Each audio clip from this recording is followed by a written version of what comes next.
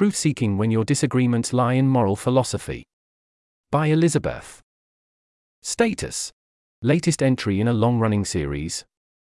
My last post on truth-seeking in EA vegan advocacy got a lot of comments, but there's one in particular I want to highlight as highly epistemically cooperative. I have two motivations for this.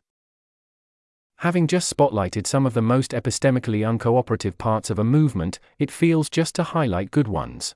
I think some people will find it surprising that I call this comment highly truth-seeking and epistemically cooperative, which makes it useful for clarifying how I use those words. In a tangential comment thread, I asked Tristan Williams why he thought veganism was more emotionally sustainable than reducitarianism. He said, quote, "Yeah, sure.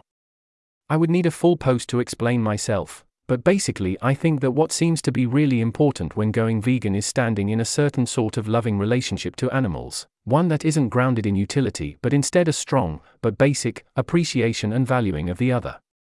But let me step back for a minute. I guess the first time I thought about this was with my university EA group. We had a couple of hardcore utilitarians, and one of them brought up an interesting idea one night. He was a vegan, but he'd been offered some mac and cheese, and in similar thinking to above, that dairy generally involves less suffering than eggs or chicken for X. He wondered if it might actually be better to take the mac and donate the money he would have spent to an animal welfare org. And when he roughed up the math, sure enough, taking the mac and donating was somewhat significantly the better option. But he didn't do it, nor do I think he changed how he acted in the future. Why? I think it's really hard to draw a line in the sand that isn't veganism that stays stable over time. For those who've reverted, I've seen time and again a slow path back, one where it starts with the less bad items, cheese is quite frequent, and then naturally over time one thing after another is added to the point that most wind up in some sort of reducitarian state, where they're maybe 80% back to normal. I also want to note here, I'm so glad for any change, and I cast no stones at anyone trying their best to change. And I guess maybe at some point it stops being a moral thing, or becomes some really watered down moral thing like how much people consider the environment when booking a plane ticket. I don't know if this helps make it clear, but it's like how most people feel about harm to younger kids.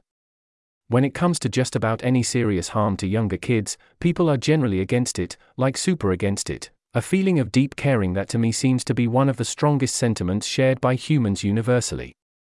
People will give you some reasons for this, that is, they are helpless and we are in a position of responsibility to help them, but really it seems to ground pretty quickly in a sentiment of, it's just bad. To have this sort of love, this commitment to preventing suffering, with animals to me means pretty much just drawing the line at sentient beings and trying to cultivate a basic sense that they matter, and that it's just bad to eat them. Sure, I'm not sure what to do about insects, and wild animal welfare is tricky, so it's not nearly as easy as I'm making it seem. And it's not that I don't want to have any idea of some of the numbers and research behind it all. I know I need to stay up to date on debates on sentience, and I know that I reference relative measures of harm often when I'm trying to guide non-veg people away from the worst harms.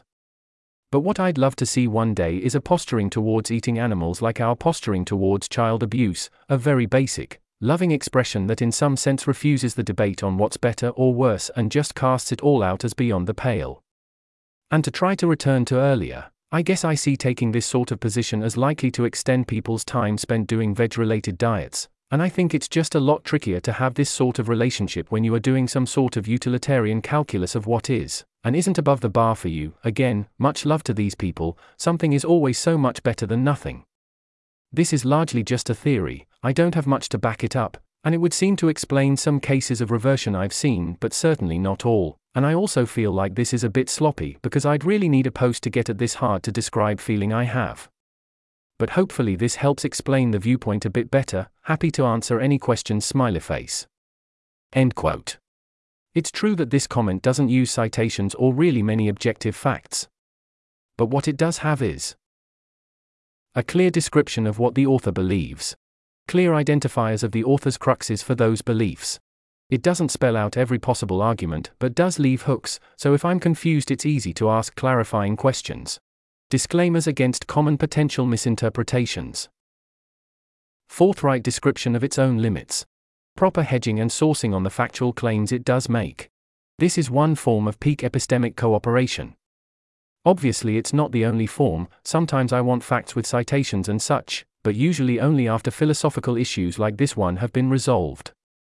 Sometimes peak truth-seeking looks like sincerely sharing your beliefs in ways that invite other people to understand them, which is different than justifying them. And I'd like to see more of that, everywhere. P.S. I know I said the next post would be talking about epistemics in the broader effective altruism community. Even as I wrote that sentence I thought, are you sure? That's been your next post for 3 or 4 posts now. Writing this feels risky, and I thought, well, I really want the next post out before EAG Boston, and that doesn't leave time for any more diversions. We're already halfway done, and caveating next would be such a distraction. Unsurprisingly, I realized the post was less than halfway done, and I can't get the best version done in time for EAG Boston, at which point I might as well write it at a leisurely pace. PPS. Tristan saw a draft of this post before publishing and had some power to veto or edit it. Normally I'd worry that doing so would introduce some bias, but given the circumstances it felt like the best option. I don't think anyone can accuse me of being unwilling to criticize EA vegan advocacy epistemics, and I was worried that hearing, hey, I want to quote your pro-veganism comment in full in a post, don't worry it will be complimentary, no I can't show you the post you might bias it, would be stressful. This article was narrated by Type 3 Audio for the Effective Altruism Forum. It was first published on October 11, 2023. To report an issue or give feedback on this narration, go to t3a.is.